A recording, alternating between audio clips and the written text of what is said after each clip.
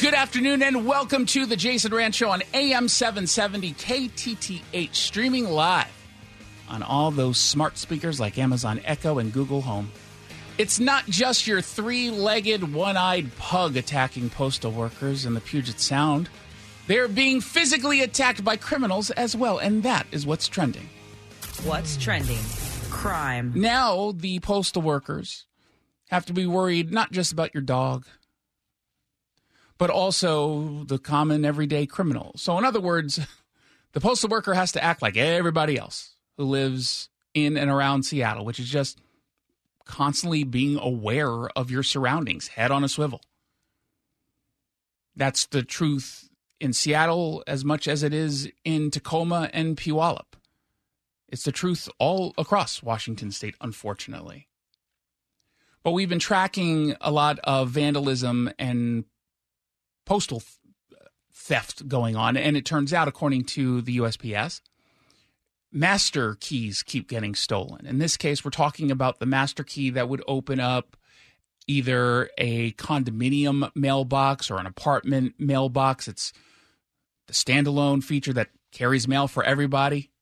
They open it with a master key, they put the mail in, they close it. Then with your individual key, you can only open your own mailbox. But this, of course, gives them access to everyone's mail.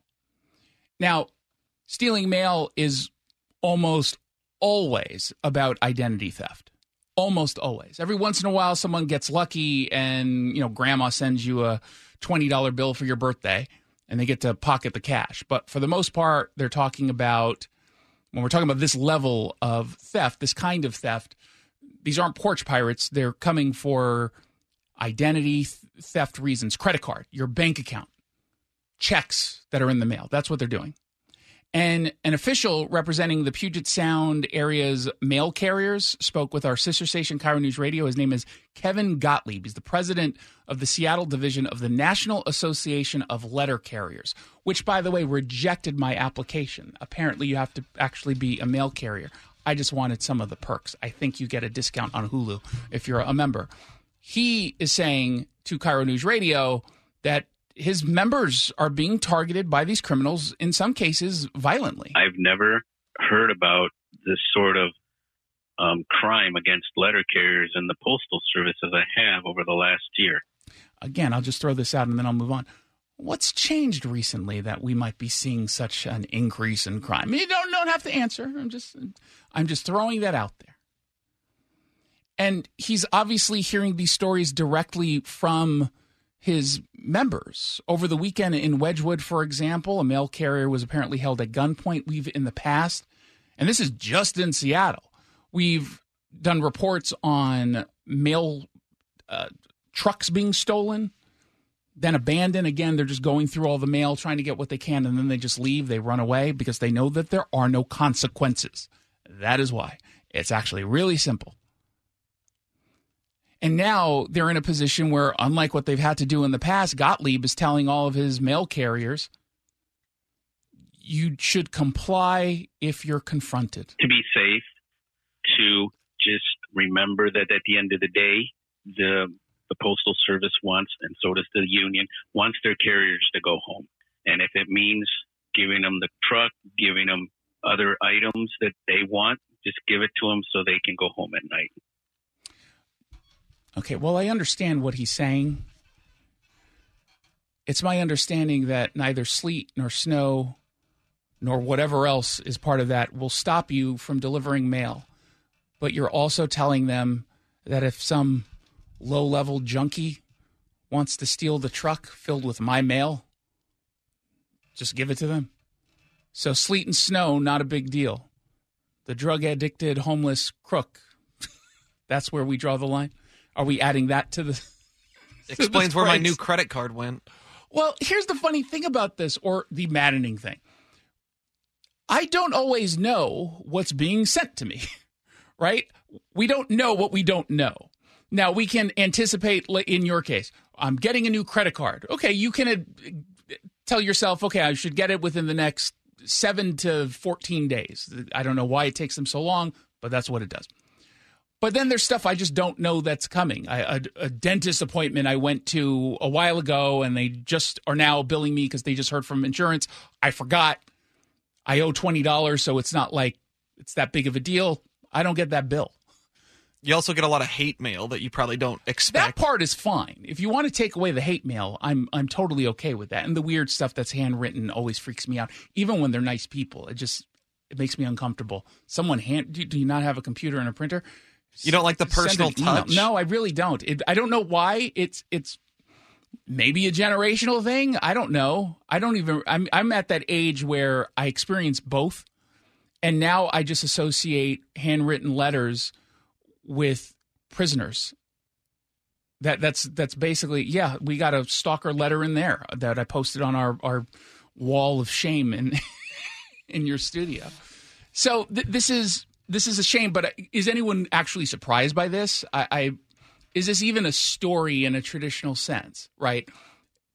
Folks who are postal workers are in our communities, just like everybody else, and they're targeted for crime, just like everybody else. It just so happens that they have a key that can give at least what we're hoping are just low-level criminals, not violent criminals, even though clearly there's been violence. But these are people who are just going after the mail, so they're probably not going to shoot and kill you or stab you to death. Fingers crossed, but you never know. So, yeah, let's add, though, to this nor sleep. What is this? What is the saying? Do you not know what I'm talking about? Is there a postal workers creed or something? Yeah. Does it need to be chanted? It's neither. What do they say every morning? No. Here it is. Neither snow nor rain nor heat nor gloom of night stays these couriers from the swift completion of their appointed rounds. That's the mission and motto. While the Postal Service has no official motto, the popular belief that it does is a tribute to America's postal workers, according to the U.S. Postal Service's website. And then at the bottom, it says, we just added the fact that they're going to give away your mail to some junkie who's looking to steal your checks. But other than that, we will still deliver the mail. But even if there's a homeless person generally around us, we'll just give them the mail just to avoid any liability. That's the new motto. Push the button. What's trending? Stuck in traffic. No. Link Light Rail's one-line service from Seattle's SoDo station to Capitol Hill, which has been shut down because the crews are fixing the sinking rail, the tracks, which of course impacts not just Seattle, but anyone going to and from the airport who are visiting for work or for purposes of, I don't know why you would come here for vacation anymore, even when it was nice. I don't quite understand Seattle as a vacation spot because there's really nothing to do. But let's say you were doing that. You, of course, would be impacted in a significant way. Now, Sound Transit told us that it would only be about 15 minutes of added time to your ride. And what did I say that number would be? Like 1 hour? Exactly. I said it was going to be probably about 1 hour, maybe even 90 minutes. Lo and behold, during crippling heat, no less, that's exactly what it's been. It's been about an hour added to one's trip. Kaylee is a light rail rider from Capitol Hill. She spoke with our sister station, Cairo News Radio, and Mickey Gamez, and she said it's been an absolute nightmare. As a southbound train came, half the crowd left, but then majority of the people stayed, and then more and more people came, and then by the time that the train was coming, it was packed as if there was a Taylor Swift concert. That'll do it. It's packed because obviously fewer trains running, people are going to pack like sardines onto. The only positive in all of this is maybe there was less room for the homeless who just sleep there all day. They couldn't even find a space to sleep. Kaylee said she's been forced to miss work obligations because of all of this. Pretty slow moving. Took about 20 minutes to get on a train, and it usually takes about 5 minutes or less. And I didn't know that there was any closures or anything like that, and so that was kind of a slow morning, and deterred me actually from a meeting. I had to postpone the meeting because of it. And then I mean, came who home needs an extra on meeting? Tuesday, To be and honest. it took me about an hour to get home when it takes me about 15, 20 minutes to get home because it was a one-track train. Again, I don't need credit, although I'll take it, for saying this was the case. Who in their right mind believed that this kind of delay would only be 15 minutes? The work that they're doing, the fact that you have to get off of light rail, get out of the station, then transfer to a bus that's coming every 10 to 15 minutes to the next one, then wait for that train that's, again, one train on one track. Who thought that it would only be like a 15, maybe 20-minute delay? Who in their right mind thought that? Now, she mentions that she didn't even know that this was going on, which means she's probably not a super user of the news, because in fairness, it did get out there.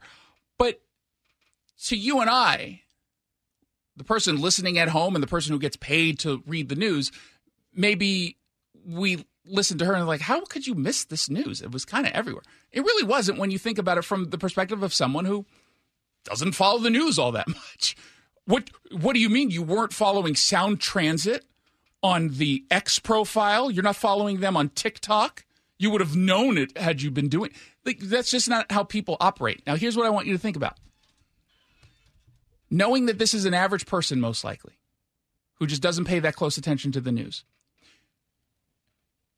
I'm willing to bet she has the exact same lack of understanding of political issues that are leading to an increase in crime, homelessness that's out of control, and drug use that's rampant. People sometimes ask, well, how do you not want to do something about what's going on? How do you not even realize what's going on? Don't you have eyes? Aren't you paying attention? Some people live in their bubbles. We all, to an extent, live in a bubble. How big that bubble is depends on your circumstances and who you are and where you work and how far you have to work to get. Like, all those things matter. But for a lot of people, they're not paying close attention to all this other stuff. And so before you know it, they're forgetting even to vote. And the person that they vote for, when they do end up voting for someone, is, oh, I like that person's name. Sounds like a kind name. I like the photo in this voter's guide. Hey, she has a kind face. And then, bam, all of a sudden you voted for Tammy Morales, who, by the way, does not have a kind face. Just throwing that out there. Let's find out what else is trending. What's trending? You can't make this up. Nordstrom, 25 years ago, opened their downtown headquarters in Seattle. They moved from another building to the one they're currently in, the one that constantly is now getting hit by criminals trying to break in. And they did what, and this kind of feels like this was very much a mid to late 90s thing. They decided to bury a time capsule. Now, again, I haven't heard of time capsules being used at all within the last maybe decade. Do you even understand what a time capsule is, 28-year-old producer? Yeah, I know what a time capsule is. Again, I don't know if this was a cultural moment in time where everyone was weirdly interested in burying something filled with products of the time or mementos of the time and then opening it at a future date, which also sounds like the start of a horror movie known as Knowing. 25 years doesn't seem, frankly, like all that long of a time to open the time capsule. But they opened it today at 1 o'clock. We're still waiting to find out what was actually in it because, believe it or not, I don't think any reporter showed up to this. Or if anyone Why did, not? It's going to be the sort This of is the breaking kicker story news tonight. And they opened it 25 years later. And this was filled with, they say, memorabilia and mementos from the time. Now, they opened 25 years. That was 1998. I just found the best Instagram account. And it has nothing to do with children getting hurt, at least not directly. It's about 90s nostalgia. And all they do on this Instagram account is post commercials from the 1990s, videos of like high school students and what they dressed like. It is so fascinating because, number one, no one realizes it at the time, but the 90s, very drab. It was just sort of a, ugh. I would describe the 90s as meh. That I think describes the 90s as a whole. Great music. The best rock albums, alternative rock albums, happened between 95 and 96, maybe going up all the way to 98. That was the best era of alternative rock music before it became all poppy. But I started to think about what I would put in a time capsule if I were doing it at the time. And I'm kind of curious if any of what I was thinking made it into the time capsule. So, for example, do you have any concept of Ren and Stimpy? I know that it was a show, but it was a little bit before me. That was basically the show. And it was kind of gross and weirdly graphic, but not sexually, more like poop jokes before poop jokes were a thing. I would put the Stimpy doll and the Ren doll in the time capsule. I would put, do you know what a soccer bopper is? I didn't know it. I couldn't remember what the name is, but I remember what you're about to play. You can sock all day and bop all night. Soccer bopper, more fun than a pillow fight. So it is inflatable boxing gloves, basically, which is not all that different from an actual boxing glove, right? It has a little bit more padding, they're just more obviously. comical. And they're hideous and ugly. They almost look like, what do you put on the flotation? Like water wingies? Yeah, the floaties. Like that you giant put on ones? Yeah, you just put around your hands and start beating the crap out of your friend. And I remember this at the time. And it was one of those items, those toys, I guess, that everyone was all like, maybe this is not a good idea. Maybe we shouldn't do this. Because there's going to be someone who doesn't fully blow into it and inflate and just beat the crap out of their best friend. That's all. Is that okay? Yeah, that's fine. Okay. You were judging me. I would have put what would you have put in there? Your first tooth that fell out? No. Because you I were don't know. 2 at the time? Maybe like a SpongeBob doll or something. That was a little bit more my era. What would you put in it right now? I don't know. That's a good question. I want people to text in their answer. I'm actually curious. 1-800-465-8770. Let's find out what else is trending. What's trending? The environment.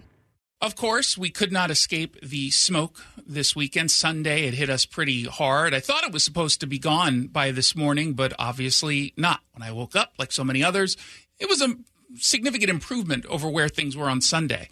So when will we see completely clearer skies? Joining me on the line to discuss this so-called smoke storm is our friend Cliff Mass, UW Atmospheric Sciences professor. Welcome back to the show. Sure, good to talk. Obviously, every hour that went by today, it got clearer and clearer and clearer. It's still not completely clear. So when should we expect clean air again? Well, it actually was much better in the morning. It was better, yeah. Along the coast, there was no smoke. And at low levels, it was much better. So what you see may not tell you what the smoke is at the surface. There was some smoke still aloft this morning, but it got much better at the surface. Well, right now it's way better over much of western Washington. So we can see the sensors that tell us how much particulate matter is there, and it really improved during the day. And none of this, by the way, was a surprise because we knew this was coming. The technology to tell us this was coming has gotten really, really advanced. That's right. We knew days ahead of time that this was going to happen. So it was no surprise. We have these smoke models now that are extraordinarily accurate. And so we knew that the winds were going to switch and some of the smoke in British Columbia was going to flood us. That's what happened. And just as we have the models for then, for the future, it looks like, it's going to get progressively better tonight and tomorrow. Tomorrow will be radically better, and it's going to get better through Tuesday and Wednesday. So, I think we're in a substantial improving trend. The only thing we're watching right now is Thursday. Thursday is going to warm up again. Not as hot as it's been, but to get into the lower 80s. And maybe a little smoke will get across, but nothing like what happened on Sunday. Well, assuming the Airplane Lake fire does not get under control in the next few days, obviously you're mentioning Thursday as a possibility, but when does that become a significant threat to smoky air? Well, fortunately, the air is coming off the ocean for most of the period. And as long as that's the case, we're, at least in the lowlands of western Washington, we're really in good shape. So I'm pretty optimistic. We've had a number of fires in eastern Washington, but they've been mainly grass fires. Mm-hmm. And grass fires tend to burn out, very rapidly. The big smoke producers that we worry about is British Columbia, where some of the forest is burning. That's the real smoke producer. And as long as the air is not coming from British Columbia, we're going to be in pretty good shape. So just sticking with the Eastern Washington fire right now, or fires, I guess, Jay Inslee was on MSNBC, and he said, we need to decarbonize our economy so these fires don't ravage us. What's your response? Well, in terms of these grass fires, whatever we do, decarbonizing or not, have virtually no effect, zero. Basically, grasses dry out very, very rapidly. And all you need is a little bit of wind and warm, dry conditions, and they're dry enough to burn in the summer. And so the big thing is whether we're going to get the wind and whether somebody's going to ignite it. And neither of these things have anything to do with climate change, really. When you hear comments like that from Jay Inslee, does it ruffle your feathers? I mean, I know you believe in climate change. I believe in climate change. I want to be, a positive steward of our environment. But it seems like whenever you hear comments that pretty much, ascribe blame to climate change for anything that happens. It drizzled today, climate change. You seem to devalue the entire conversation. Well, first, let's be careful. Let's not use the word believe. No one should believe in climate change. No one believes in gravity. You acknowledge, yes. No, I mean, there's scientific facts, okay, that we think we know. Scientists, when we have meetings, I'm a scientist. No one says I believe in anything. That's religion. Okay. Yeah. The problem is overascribing climate change to every single weather event is very dangerous because it prevents us from dealing with some of the problems that we have. We have forests that have been overgrown, have been taken care of properly, and they have a tendency to burn catastrophically. Well, if we blame climate change on that, we're not going to deal with the real problems, which is mismanaged forests and invasive grasses. The same thing was true of Maui. It's being claimed now by a certain governor that it's climate change, but if you blame that, you're not going to deal with the real problem, which is all the invasive grasses around town and the poor weather observations and the inability of the municipality to deal with the situation that was very dangerous. So, hanging on to water for hours longer than you needed to because equity. Right, and the fact they didn't take the power, they should have de-energized the place, and because the wind forecasts were extreme. So they made mistakes. These mistakes are not climate change. So we hurt the population by blaming something that's really not the fault. There you go. If you want to read more about the weather in general, head on over to cliffmass.blogspot.com. He does a really good job of making it so that we can understand all of the fancy terms and imagery that he uses. Cliff Mass, thank you so much. Good to talk to you. You're listening to The Jason Rantz Show. Don't forget our friend and local tax expert, Greg Nunn of Nunn Better Tax Resolution. He's growing, and he's looking for tax specialists. If you're passionate about fighting for taxpayers, as passionate as Greg Nunn is, give him a call. Maybe you've got a job waiting for you. 425-947-1967 or Google NUNN. Nunn Better Tax Resolution. Back with the Big Local after this.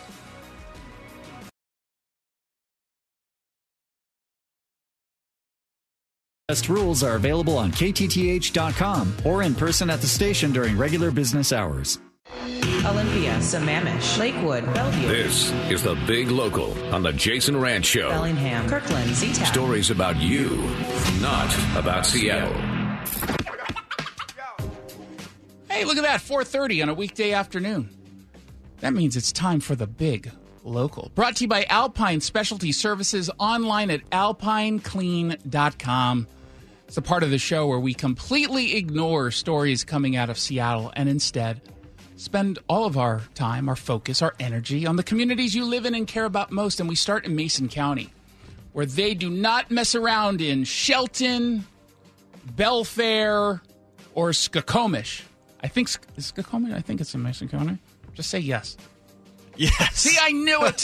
I know my county. I'm pretty sure it's in Mason County. We told you last week that their sheriff, Ryan Sperling, who we hope to have on the show this week, announced that his deputies are going to be cracking down on public drug use starting this week. In fact, today was the first day. And in this case, because of the changes finally to state law, anyone who's caught using narcotics in public, So just, I'm smoking fentanyl on a sidewalk. That person will face a gross misdemeanor and up to 180 days in jail. Now, the sheriff went over the most recent numbers from the coroner's office, and it is startling. When you look at the fentanyl overdoses per capita, Mason County is the highest. Now, the raw number is quote-unquote low when you compare it to, say, King County, which the last we checked was at 803 or 804, something like that. And it's undoubtedly closer now to 850. But in Mason County, the population is small, so you've got a total of 40 residents who have died last year from fentanyl overdose. Last year, 40. This year, 19. So they seem to be headed at least in the right direction, but he's not taking it for granted.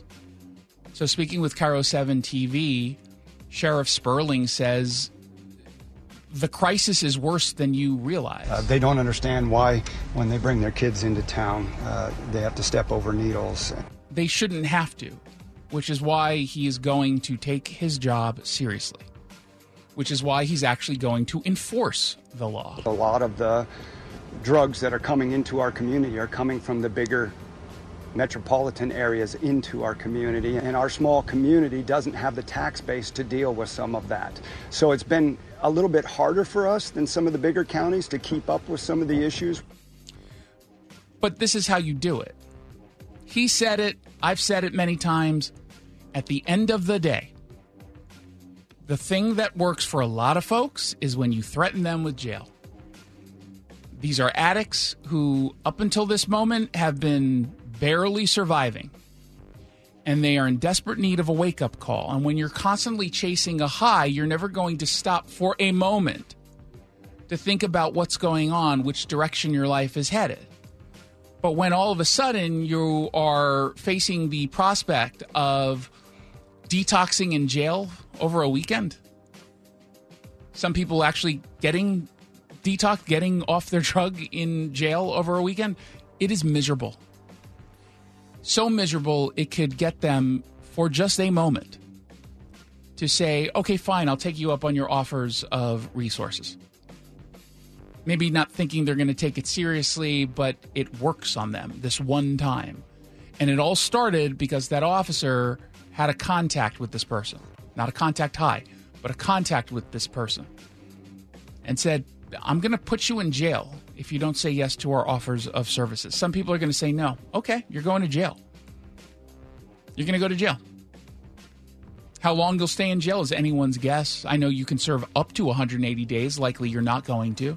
Certainly not on a first-time arrest for public drug use. But Ryan Sperling and his deputies, they'll just be there the next day. When you're out of jail, you're using again, same exact issue.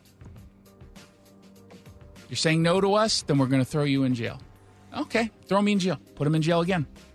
They're there for 2 days this time. Then they get out, get high again. You catch them again because you're committed to tackling this problem. And many of these folks are the same people getting high in the exact same places over and over and over again. So it makes it pretty easy to track them. Maybe on that fifth arrest is when they finally say, okay, I'll take you up on your offer of resources. Great. It took you a while to get him there or get her there, but you just saved this person's life potentially.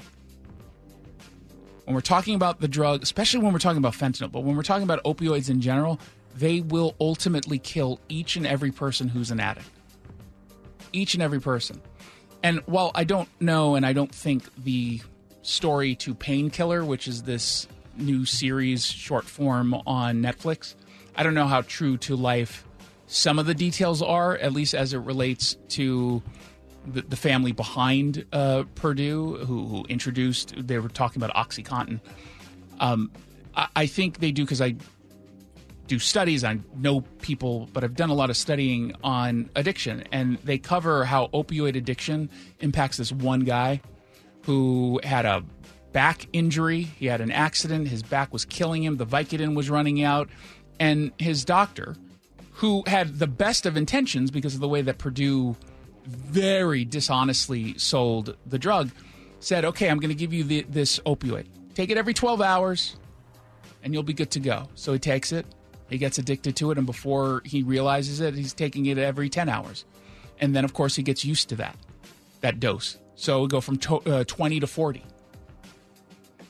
On and on and on it goes. He ends up homeless, an addict, and then he ends up dying. Just when you think he has gotten over his addiction, because he didn't get any treatment in the show, he ends up dying in his car on the way to go see his kids and his wife. It was a brutal but honest portrayal of some drug addicts. Imagine how much worse it is for the people who are living out on the streets right this moment.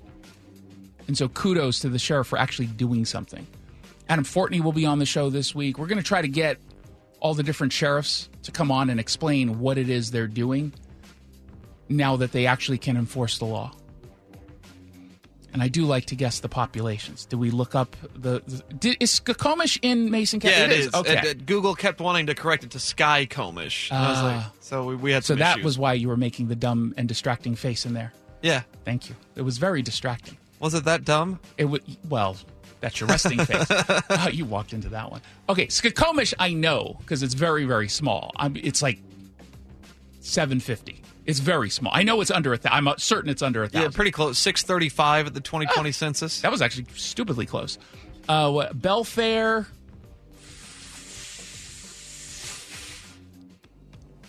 5,200. Also fairly close, 4,500. Oh, that actually was. And then Shelton, I was just there, and I know this. I think I know this because I just did a speech there. Didn't I? Yes. Yeah, I think so. 11,000? Got a pretty solidly close again, 10-7. If I guessed 10-7, then you would know I cheated. If that's fair. That's the tell. Definitely fair. I don't think I've, or maybe once I got it right. You've on had a the couple nose. that have been within 10 or 20 people. Skokomish, I just remembered. I knew it was under 1,000. Here's an ironic story out of Mill Creek where community transit construction is contaminating the soil over at McCullum Park. So the transit agency that they say, you should take us to stop polluting. You're just throwing all this gunk into the air with your gas-powered vehicle. Why do you hate the environment so much? Take our transit. They're destroying the same environment that they're shaming you for destroying. According to the Everett Herald, the State Department of Ecology fined Community Transit and its contractor $10,000 each for stormwater permit violations at McCullum Park, the site of the former Amander landfill. It used to be a landfill. I can't remember when they constructed a new park over it. But they ended up over at Community Transit saying this site would be perfect for a park and ride. So this parking lot you drive to, and then you cut down some of your commute. You park there for free, then you hop on the bus, and it takes you the rest of the way. It's expected to open, they say, in 2024, which means it'll never actually open. They say Ecology was notified through its environmental report tracking system in October of last year about stormwater runoff at the park. At the work site, officials noticed workers had cut through the cap and liner placed over contaminated soil from the landfill. Community Transit hadn't notified Ecology they had excavated in the area and exposed contaminated soil, so there was no monitoring to determine if the soil polluted the runoff. At construction sites, Ecology is mostly concerned about the presence of sediment in stormwater runoff and its acidity levels because that can actually affect water quality and aquatic life. This is a government agency that did not follow the rules. And yet, anytime it's a private project that even potentially threatens the environment due to some stormwater permit, I'm thinking of the megachurch in Milton, the gem of Pierce County. It's a huge, not only is it a huge story, but you'll get like King 5 doing an equity series over the equity of coho salmon and the disproportionate impact that environmental racism has on black residents who enjoy coho salmon. It would be a long series. This gets a little right, and kudos, Everett Herald covered it. It sounds boring on its surface. It's stormwater, who cares? But I'm willing to bet this happens more often than people realize when it comes specifically to government agencies, because they always seem to take a position that the rules don't really matter. And so what if they do something wrong? $10,000 fine, big deal. You're going to pay for it anyway, the taxpayer. Same thing with Sound Transit. They're never on time. They're never on their budget. They just completely go past it, proudly almost, then change the timelines to pretend that they're actually doing it within a reasonable amount of time. And like, we'll get the money somewhere. We'll just get it from the taxpayers. Oh, let's just float Sound Transit number 12. Let's vote on that package. Every single time. Every time. And when will there be consequences? When someone loses their job. Do you think a single person loses their job over at community transit? No. No. Not even a little bit. That stuff drives me nuts. And again, that $10,000, we paid for it. Community transit didn't get hit. Their budget got hit. Their budget is filled with taxpayer dollars, and their budget will be refilled with taxpayer dollars. Ugh. 1-800-465-8770 for your text messages. You pick the news when we come back. Story number 1. Adopting 8 therapeutic habits can add decades to your life. You do know I love stories that give you advice. Or story number 2, Friday Night Lights star Taylor Kitsch, who actually was in Painkiller. He's moving to Montana. Why? LA was way too much for him to handle. The politics of living in LA. Which story should we cover? 1-800-465-8770. You are listening to The Jason Rantz Show.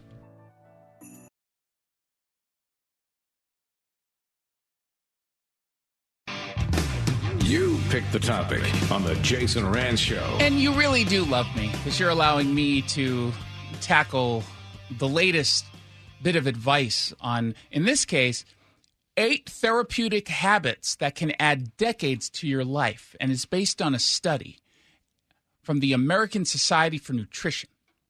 I thought BuzzFeed went under. And this is Washington Post, too. Wow. Oh, my God. What I love about this list, because they say 8 therapeutic habits. You would think habit would indicate some kind of movement on your part. You would be adopting something that you do, an action, correct? A habit is an action. In theory, yeah. Some things on this list are not doing things, which is not a habit. So, for example, they say in the study presented at the annual meeting of the American Society for Nutrition, researchers found that men who adopted all 8 habits by middle age lived 24 years longer than men whose lifestyle included few or none of the habits. Women's life expectancy increased by 23 years for those who had adopted the 8 habits compared to the women who had not. So almost equal. 70 cents on the dollar kind of thing. They get 1 year less than men, but it's about the same. And let's be honest, the longer you live, those last years, not the greatest. Generally, they're not the greatest. If there was some way to get the good stuff early, let's just do, instead of being 26, you're 26 twice. You're 42 twice in a row. Never works out that way. Habit number 1 to adopt, not smoking. Okay. That's not a habit. That is not a habit. Smoking is a habit. So don't tell me to adopt a habit that says don't do something. That's not a habit. It's not a habit. Max, it's not a habit. Yeah, I guess so. What do you mean you guess so? What is a habit? Well, if not what smoking... What is a habit? Well, something you do repetitively. Yes, not an action. But for a smoker, not smoking would be a habit. No! If you're not smoking, you're not a smoker. It ceases to be a habit. The smoking is the habit. If it said, here's 8 habits to break to live longer, that would make more sense. That's all I'm saying. Okay, yeah, words are important. All right. Other than that, I'm not passionate at all about this story. Number 2, being physically active. That is a utterly useless tip. What does that mean? What kind of physical activity? How long should you be physically active? Because you hear different numbers, although it feels like the settled number is about 30 minutes a day of some kind of physical activity. But what does that mean?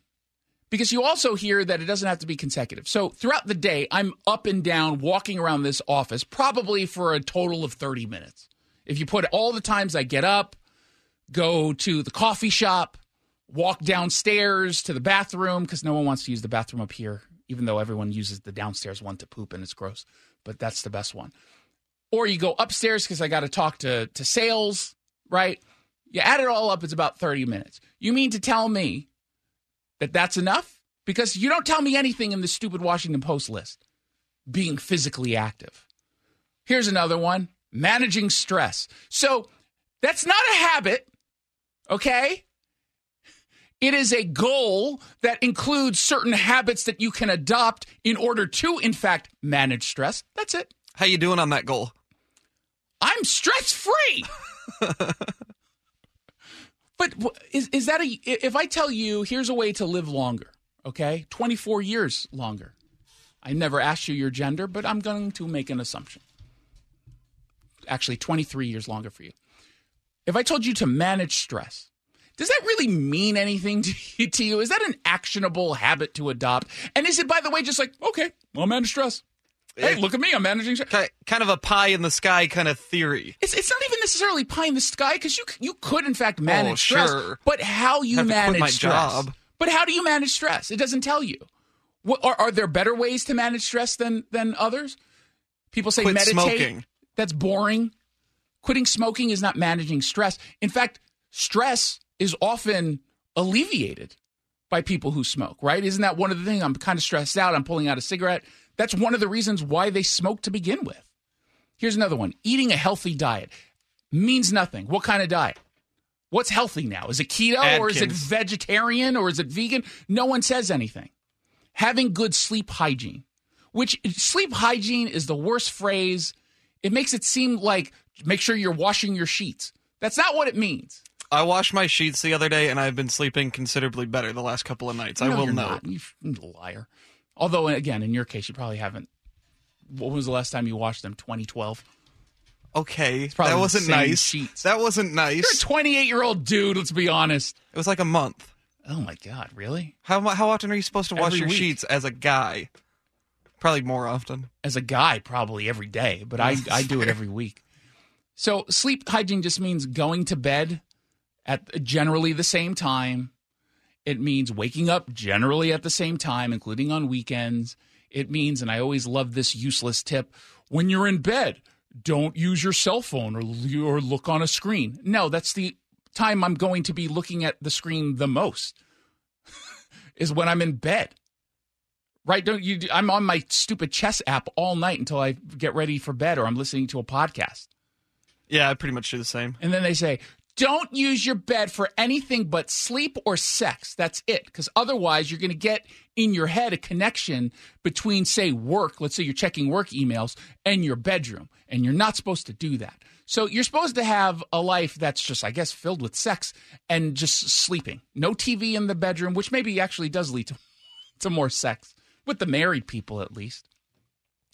Avoiding binge drinking. Here's another thing. So the first one was not smoking, but the third one, this other one is avoiding binge drinking. Why not just say don't binge drink? What's with the weird grammar change?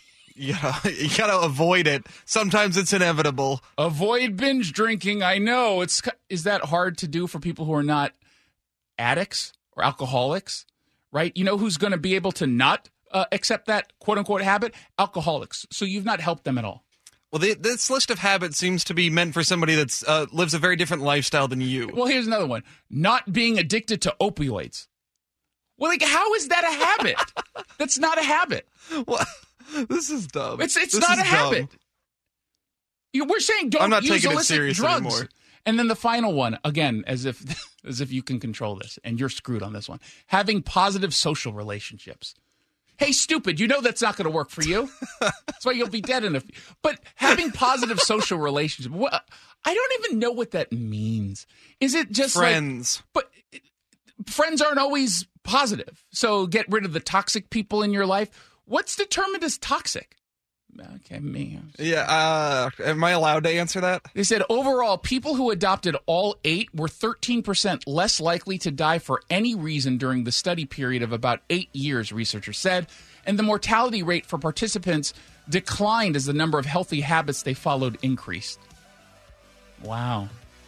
So you mean to tell me people who were not opioid addicts didn't die a premature death? Oh my gosh, thank you. You put that in a journal. It's really important. Here's a habit. Don't write stupid studies. Don't publish useless recaps of said studies. In the Washington Post, Jason Rancho.